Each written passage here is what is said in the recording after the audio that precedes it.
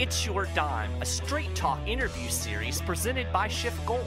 I'm your host, Mike Maharrey. In this episode, I'll be talking with author Antony Sammeroff about the Universal Basic Income.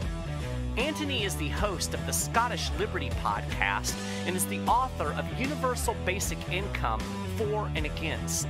In this interview, Antony and I talk about what UBI actually is and how it would work, why it's being proposed, the economic ramifications, the possible unintended consequences, and we lay out a case against it.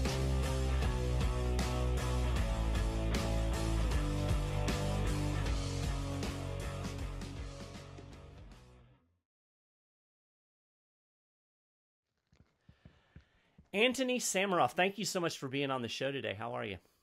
Excellent. Thank you for having me, Michael. A real privilege. Oh, the privilege is all mine, believe me. So what I'm going to do is I'm going to start off the way I've started off all of these interviews so far. It's a little segment that I like to call Who Are You and Why Are You on My Show? Right. Which is basically just your opportunity to tell a bit about yourself and your background. Okay, great. Should I just take it away? Take it away. Hi, I'm Antony Sammeroff. I'm the host of the Scottish Liberty podcast and the Be Yourself and Love It podcast. I guess freedom is my passion, and there's two sides to that. One is kind of political freedom, which is embodied in the Scottish Liberty podcast and my libertarian advocacy, and then kind of the acknowledgement that a lot of the things that actually get in the way of our reaching our fullest potential in this world are internal. And that's what the Be Yourself and Love It podcast is all about. It's a personal development podcast, and it covers a wide range of topics from financial freedom, communication and relationships, all facets of the personal life which we can optimize. So those are the two strings to my bow. Very, very cool. So you wrote a book not too long ago called Universal Basic Income, For and Against, and that's kind of what I want to talk about today. I think it's going to be a particular interest to my viewers who are interested in economics and financial kinds of things. Fantastic book. Highly recommend it. Thank you. What I would like you to do first off is we're hearing a lot about UBI right now, especially as we're getting kind of into campaign season. Andrew Yang in particular has been a big advocate. He's a Democratic Party candidate for president. So this is going to be something that's definitely going to be in the news. We're hearing more and more about it. And even in some libertarian and conservative circles, we're starting to hear a lot of people that are advocating for this UBI, or Universal Basic Income. So can you kind of give an overview of just what is UBI? What are they trying to do? What's the nuts and bolts of this? Interestingly, I was set to debate Andrew Yang in September in New York, but he's got a lot more famous since that was arranged, and he pulled out the debate. We weren't able to find a replacement, but I will be debating someone in January. So that's unfortunate. However, it's interesting that it's in the news. Hopefully it will translate to some spreading of the book, which was written, I think, a great introduction to libertarian ideas. It was written to universal basic income advocates, I guess, or people who are open-minded to it, to introduce them to a whole bunch of libertarian policies aimed at helping the poor. But yeah, the universal basic income, it's an idea that's been knocking around for quite a while, but it's just come to prominence recently.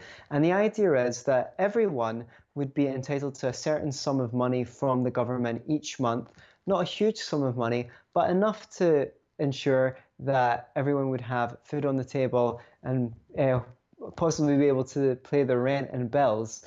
Whether it could achieve that is another question. You know, maybe just instituting the universal basic income will cause inflation in all sorts of sectors of the economy, so that the more you give people, the more you have to give people. But certainly it's aimed at alleviating the worst of poverty while not removing the incentive to work the way that many welfare programs do, which is that if you earn above a certain amount and you're on a welfare program, you can lose all your benefits all of a sudden just like that, or a great number of them. You can be thrown off the welfare cliff, poverty trap, as we call it in the UK. People are trapped in poverty and can't work more.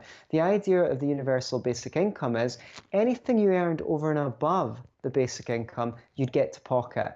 And that is meant to do away with the worst disincentives of the universal basic income, of the existing welfare state. Now, even though I personally am not in favor of a universal basic income, I try to be fair to the arguments in favor of the universal basic income in the book and collect as many of them as I could as possible. And there's a lengthy Q&A session at the end where I deal with some debates or debating points, defenses of some of the or rebuttals of some of the points I made, and I try and be comprehensive to give you a full understanding of the issues from both sides. Yeah, and that's what I think is good about this, because it's easy to, when you have a particular political ideology, it's good to just write something off. Well, that's stupid, without, being fair to the arguments that are being presented. Now, the first thing that comes to my mind when I hear something like this, well, the first thing that comes to my mind is, yeah, great, sign me up. Who doesn't want Right. want free money, so to speak? Sure. And I think I was looking at Andrew Yang's website for his presidential race, and I think he's proposing $1,000 a month, which would come to $12,000 a year here in the United States, and I could certainly use that. But the first thing that comes too. Yeah, couldn't we all, right? But the first thing that comes to my mind, and I don't know a lot about say in the UK what their fiscal balance sheet looks like, but here in the United States, I mean, the country's functionally broke. We've got I did an article not too long ago that basically the Treasury Department has determined that the net worth of the United States is like negative $27 trillion. So the first thing that comes to mind. You mean they'll give me $27 trillion to take it off their hands? Yeah, maybe. That'd be awesome. I don't know. What are you going to do with it, though? That's the question. But the first question with the UBI that has to come to mind is how do you pay for it? So What do the advocates say? It's easy for me to say, well, that's just impossible. But obviously they have some idea. Well, they want to institute a sales tax. One of the problems with that is it comes as an opportunity cost. They assume it's going to raise a certain amount of money, but it's also going to make the goods and services more expensive. So everyone who's buying those goods and services is buying them at an extra cost to pay for their own universal basic income. Seems a little bit silly. You could just slash something off the universal basic income. People will buy less goods if they're more expensive. Right. So that's one of the proposals. People are always saying, just tax the millionaires, just tax the super rich, just tax the billionaires. If you taxed all of the billionaires in the world, all of their money, it would only really pay for this for maybe 2.5 years. So it's going to be regular people who are going to have to be taxed to pay for it. One of my concerns is if you're going to be taxing lawyers and doctors, high earners, 60, 70, 80% to pay for the UBI, people aren't going to want to go to long-term education and get highly qualified in these things. Of course, another thing is people always say, tax those greedy corporations, lay off people working.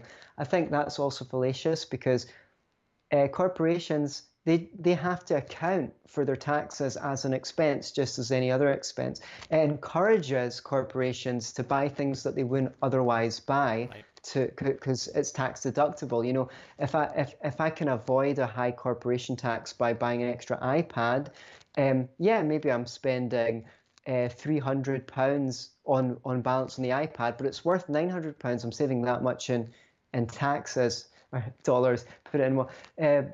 I'm more likely to buy it if I'm going to have to pay $600 in taxes if I don't buy it, which is why in these corporations you see these big lavish fountains and gold banisters and things like that, because everything's tax deductible. It's going to make them invest less in employing people.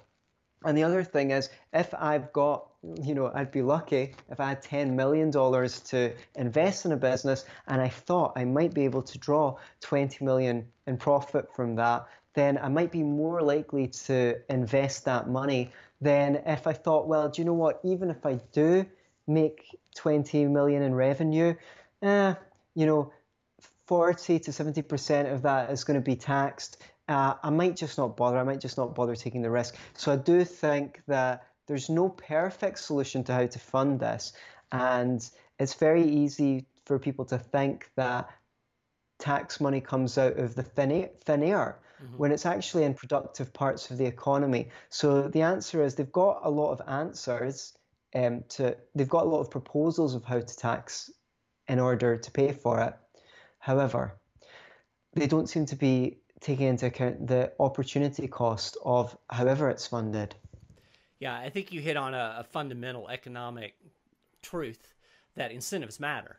And when you start tinkering with incentives, I mean, honestly, we don't really know what kind of impact it would have. Obviously, it would require a significant amount of taxation to hand everybody $12,000. For me, that's about what I had to fork out last year. So, just let me not have to pay the taxes. I'd be happy with that. But, right.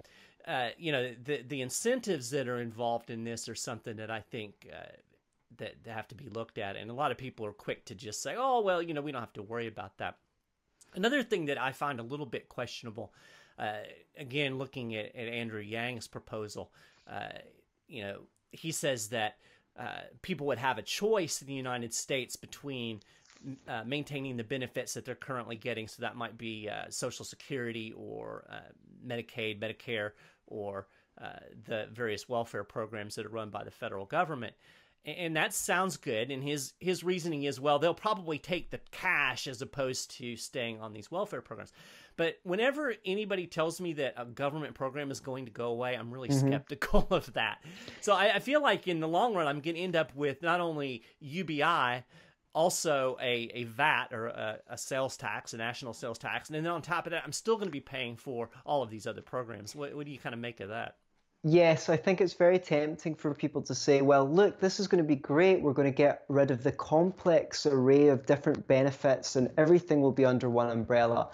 Andrew Yang's proposal is faulted in that he says he's going to give people a choice because it doesn't allow one of the greatest virtues, supposed virtues of the UBI system, which is to completely simplify the system and get rid of the administrative charges.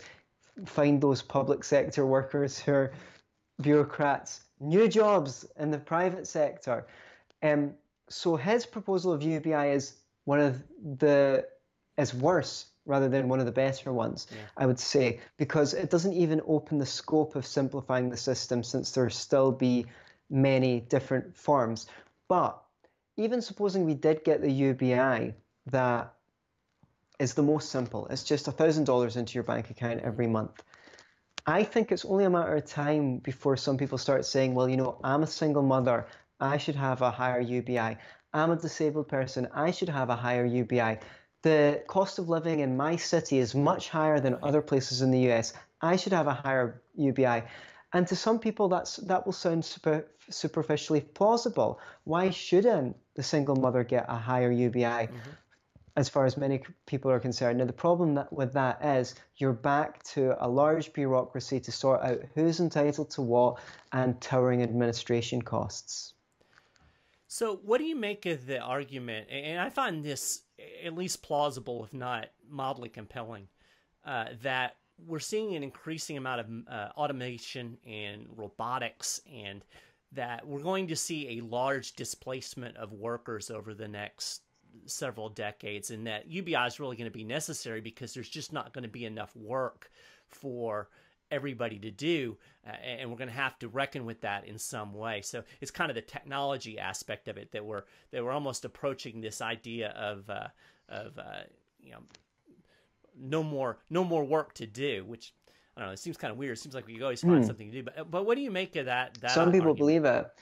Thank you. There's a whole section in my book dedicated to that, and I do recommend the book just for that section alone because I was trying to be very thorough.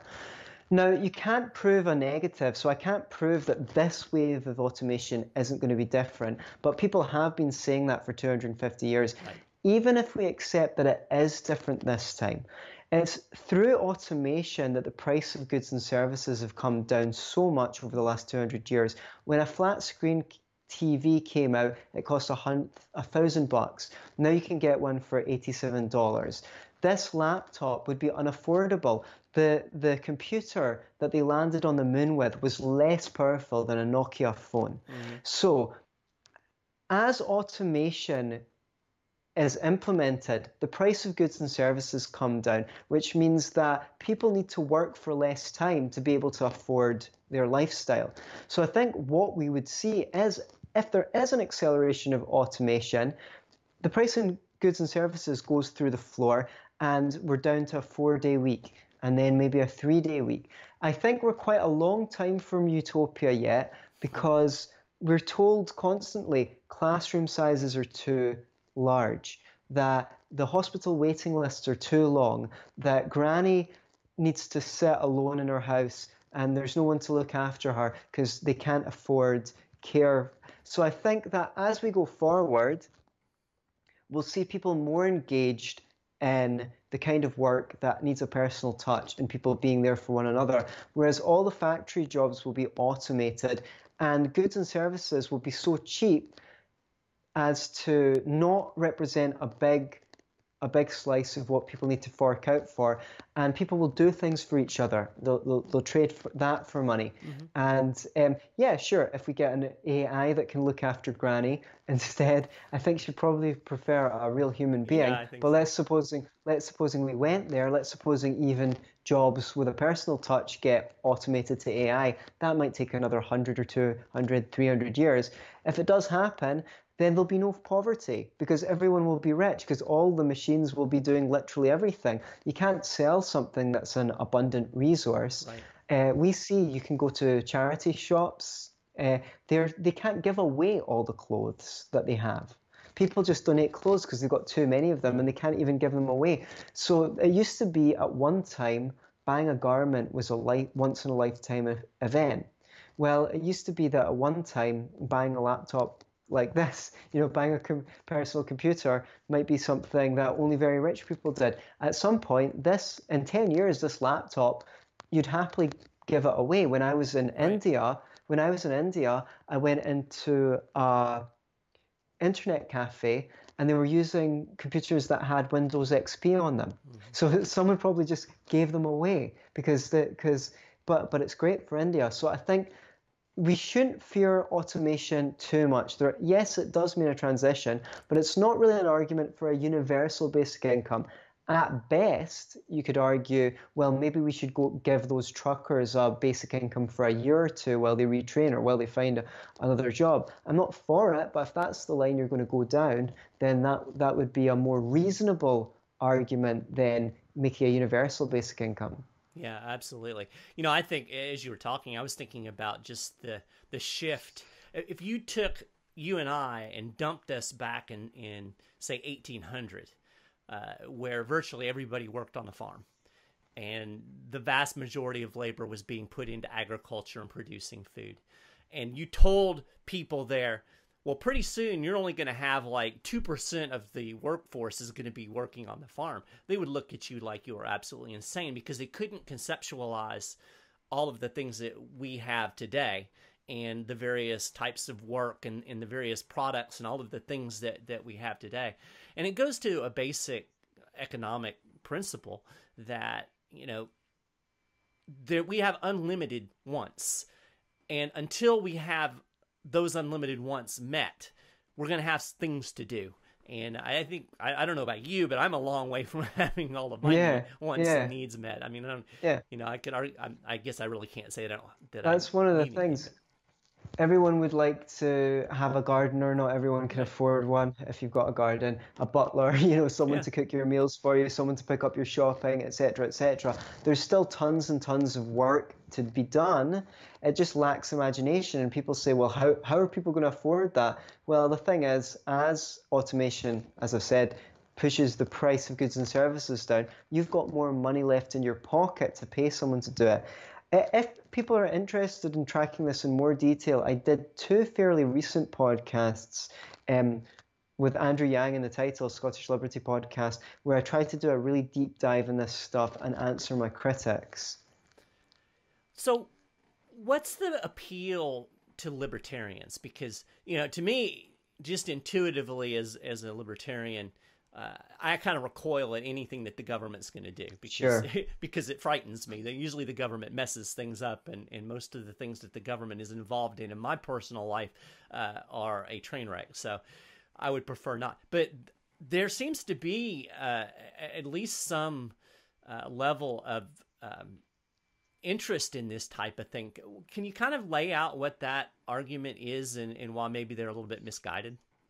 Well, I debated Michael Munger at the Cato Institute on this issue in Lions of Liberty podcast. He is a libertarian and he's in favor of the UBI. Mm-hmm.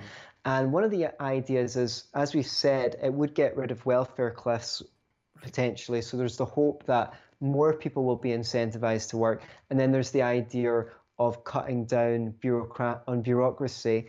But also there's the hope there that if you give people a UBI, then you can free the market in other ways. You can get rid of the minimum wage and certain labor laws because people will not need a minimum wage to work because they've already got their basic needs supplied, and they'll have more bargaining power because they have, to use the technical term, FU money. So if the boss treats them badly, they can just leave the job, which will encourage workplaces to have better conditions anyway without all these labor laws to ensure them.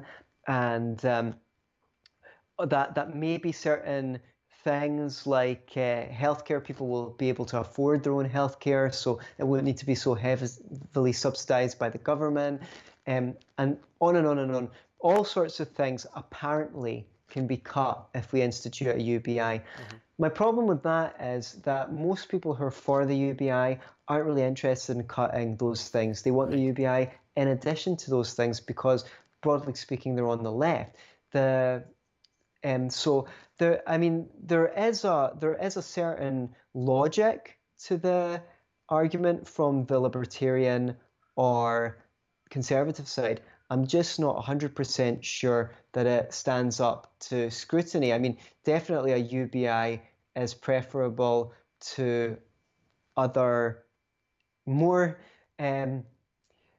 authoritarian forms of government like central planning and things, and some people think this is a hedge, this is a defense against the ongoing onset of socialism, the government planning the economy, because at least under this system the market economy is preserved. You're putting money in people's hands so they can go out and spend it. Certainly that's better than central planning because at least the market is at work. I would agree with that, but I don't think it's enough to warrant the risk of instituting a universal basic income. Yeah, like I said, I'm always skeptical of any type of government program because they never get smaller. I can't remember who said it. I think it was a relatively contemporary president that there's never there, or it might have been Friedman, but there's nothing so permanent as a temporary government program. And in my view, I'm sorry. I said that's it, and yes, it was Milton Friedman. Yeah, and so, to me, I see it as a foot in the door more than anything. It's a way to kind of to push that door open, and the economics of it, I find a little bit iffy too, because a lot of it's based on this Keynesian idea that if we just hand people money, they'll spend that money and then magically the economy will grow, and it completely ignores the need for savings and capital accumulation and all of those things that are necessary. People forget that money is not stuff. You can have infinite amount of money. That doesn't change the amount of stuff. And the amount of stuff is the ultimate problem that we have to face. So why don't you parse that out for your listeners, the idea that that savings create growth, not spending, because maybe people would like to know the details of that. Well, yeah, I mean, it's the basic idea that in order to produce things, you have to have factories, you have to have natural resources, you have to have buildings, you have to have machines. We talk about the advent of automation and AI. All of that stuff has to be produced, and that costs money. It involves capital. When we save money, then that money gets invested into those type of long-term projects, And when you don't have that type of investment, then those types of underlying building blocks for the economy don't come into existence. So what happens, and this is why we have these boom bust cycles that we see. We have central banks like the Federal Reserve, the Bank of England, the Bank of Japan. They pump money into the system with this idea we're going to stimulate the economy with spending, and they lower interest rates. It disincentivizes savings, and then you end up with malinvestment. So basically, people start projects without having the underlying capital to complete them, and you end up with asset bubbles that burst, and we have the boom bust cycle in the economy. And when you start handing people money with the idea that it's going to grow the economy, you're basically doing the same thing. You're ignoring the underlying building blocks that nobody really wants to pay attention to, because it's not exciting. It's not sexy to, it's cool to think about, I'm going to buy a bunch of stuff. It's not cool to think about, I'm going to buy a machine so I can make the stuff that I'm going to buy 5 years down the road. Right, and people will say, well, people are going to take that money and take it to your store and spend it there, and that's how you'll get the money to buy the machines. But I've got a little illustration to show how that's a fallacy. Now, supposing I own a chain of stores, I would be so lucky, and I get taxed $20 million to pay for this UBI. But it's okay, all of the $20 million goes to my customers, who then come into my shop and spend $20 million. All that means is that I'm in the same position, except for I've got $20 million less stuff in my store, which I then need to replace. I need to spend money on replacing. Now, because I have to spend money replacing all that stuff I lost, I don't have that extra money there to take on new staff or to build more stores or to invest in machines that will bring the price of my products down. So it's not true that by taxing the rich, the store owners, to give to the people at the bottom, that there's some gain in jobs. In fact, I don't have the money there to put people into employment. However, if I keep that money, I might say, well, that store across the road, they're a competing chain. They have much shorter lines than me. So I'm going to invest in more staff so I can compete with them and get the line down so I can compete. Or, God forbid, automatic tellers. Okay, I'm going to put some of those in because then I cut my lines down. Whatever it is that my customers need. Now that I've got those, I can bring the price of my products down, which means that everyday people have to spend less in the stores to make ends meet. And in my book, Universal Basic Income For and Against, I illustrate 5 ways that by getting the government out of the economy, we can really help people at the bottom of the economic ladder in ways such as I described, because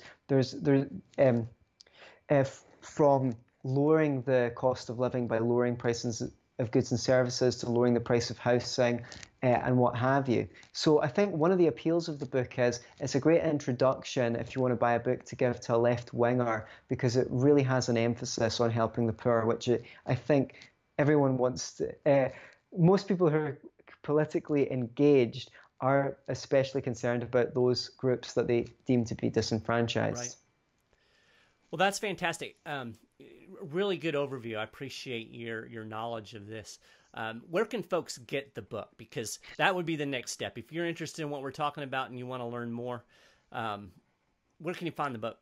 Yeah, you can go on Amazon. You can get it in Kindle. I believe the paperback copy is available as well. I made a couple of edits to the transcript at one point, so it came down for a while, and it's been back up. If it's not up when you look, try again in a couple of days, or send me a message and I'll figure something out. Alrighty, I've got one more question, and then I'm going to let you tell folks a little bit more about your other work and where they can find all things Antony on the internet. But this is a question I ask all of my guests. It's kind of a fun one, but very important that you answer this properly. So when you're typing, right, like writing a paper or writing something, do you double space after every sentence? Now, that really depends on the setting that Word is set to. I got very confused and annoyed how sometimes it would automatically take a space or double space, and sometimes I copy things from one document to the other and Right. part of it. And it really does drive me crazy, although I've now noticed that Word gives you 3 paste options, and sometimes you can remove the formatting from the text. Right. But I wish that they made it easier for us to homogenize text. In fact, they should have a homogenized text option in Microsoft Word. So anyone techie, if you're listening, get on it. Get busy. Well, the proper answer to that question is you should never double space after a sentence if you're on a computer. It drives me crazy as an editor because I'll get these things and I have to fix them for web formatting, and a lot of people don't realize that if you're younger or older, like my age and older, and you took typing in school, they taught you to double space after every sentence. And that's because of the way the fonts were lined up on the typewriter. Yes. But we're not on typewriters anymore. So. Right. Well, thanks for enlightening me. Let me just ask you a question. What if you have one body of text on one topic and then you go on to a different topic and you want a break? So you double space just there. Yeah, I'll double space a paragraph there. But not after a sentence. Okay. Yeah. Not after. Yeah. No. Okay. Gotcha. Do you mean hitting spacebar twice after a sentence? Yes. I would never do that. Thank you. What kind of Philistine? Like, why would I do that? You'd have to be a bad person to do that, Mike Mahari. Well, I'll tell you what you can do. Next time, there is a find and replace option. So you open up. I use it all the time. Absolutely. Okay. It still bothers me because then a lot of times I'll have it in. Like I do a lot of work on WordPress, so then I'll have to put it in a Word document and go back and fit. It's a big hassle. But I agree with you. It's a Philistine move to double space after a sentence. So just real quick, tell folks about your other work that you're doing. Kind of the self looking into oneself, and then tell us where we can find you. All of your websites, social media, any place that you want people to go to. Yeah, I've studied counselling at Edinburgh University and I worked as a therapist since. I kind of delved into a little bit of coaching as well, but I'm kind of always interested in sharing content on problems that I've solved or am in the process of solving. For a long time on Be Yourself and Love It podcast, I interviewed guests. This year, I've just been doing little podcasts, 10 to 15 minutes long. So I'd definitely be interested to hear what you guys at home think of those. I always try and get really practical. I don't like self-help that's like 90% philosophizing and like 10% practical application. So I'm always looking to find things that you can actually implement in day-to-day life to improve your communication skills, relationships, whatever it happens to be the topic of the show. And yeah, I guess that's quite been interesting to me because it means that people can come along with me as I'm trying to work and optimize myself. So Be Yourself and Love It podcast, you can find it on iTunes or SoundCloud. Let me know what you think if you do. And it just might make a break from libertarian podcasts or whatever you usually listen to, which are, of course, great, but variety is the spice of life. Absolutely. Well, I'll definitely link to all of that in the show notes page for this video. And anything else you want to point people toward? Yeah, of course, you can find Scottish Liberty Podcast on SoundCloud or iTunes as well. I'm better known for that than Be Yourself and Love It podcast and for a few appearances on shows like Tom Woods, Mance Raider, Lions of Liberty, and what have you. But it's a good show. I think I'm trying to do more heterodox topics and like deep dives and looking for things that come up time and time again that aren't always covered in the depth that I'd like to. So definitely, if you've got time in your podcatcher for another libertarian podcast, I definitely suggest checking out a couple of episodes and seeing if you dig it. Yeah, I think what's cool about it as an American is it's a little bit different perspective because dirty little secret, Americans can be kind of myopic. And it's cool to hear about what's going on in the liberty movement outside of the United States and to kind of get a little bit broader perspective. I think that's a cool aspect of your show, and you do a great job presenting the various episodes. And of course, the philosophy is the same no matter where you are in the world, and I think that's a key insight that people need to grasp. Liberty is liberty, no matter what your culture or your background or your religion or whatever it is. Yeah, and I try and bring in, the stuff that I do know about psychology and all sorts of, and philosophy, because my background, my undergrad degree was in music and philosophy, and then I obviously studied counselling. So I draw influences from a wide variety of places that not everyone in the liberty movement had. So I'm always trying to find ways to put a unique spin on things. Well, very cool. I really do appreciate you taking a little bit of time out of your day to talk to me, and it's certainly been a fun discussion. And I hope you have a great afternoon, or I guess you're approaching evening there, aren't you? It's evening time here. I appreciate you so much for asking me to come on your show and giving me the opportunity. Thanks a lot, Michael, and keep up the good work. All right, thanks again.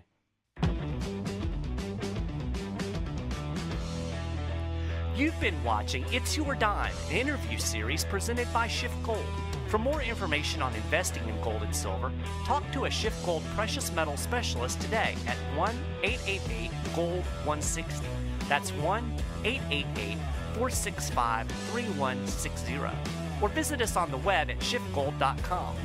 You can keep up with all of the latest precious metals news at schiffgold.com/news, and tune in each week to the Schiff Gold Friday Gold Wrap podcast.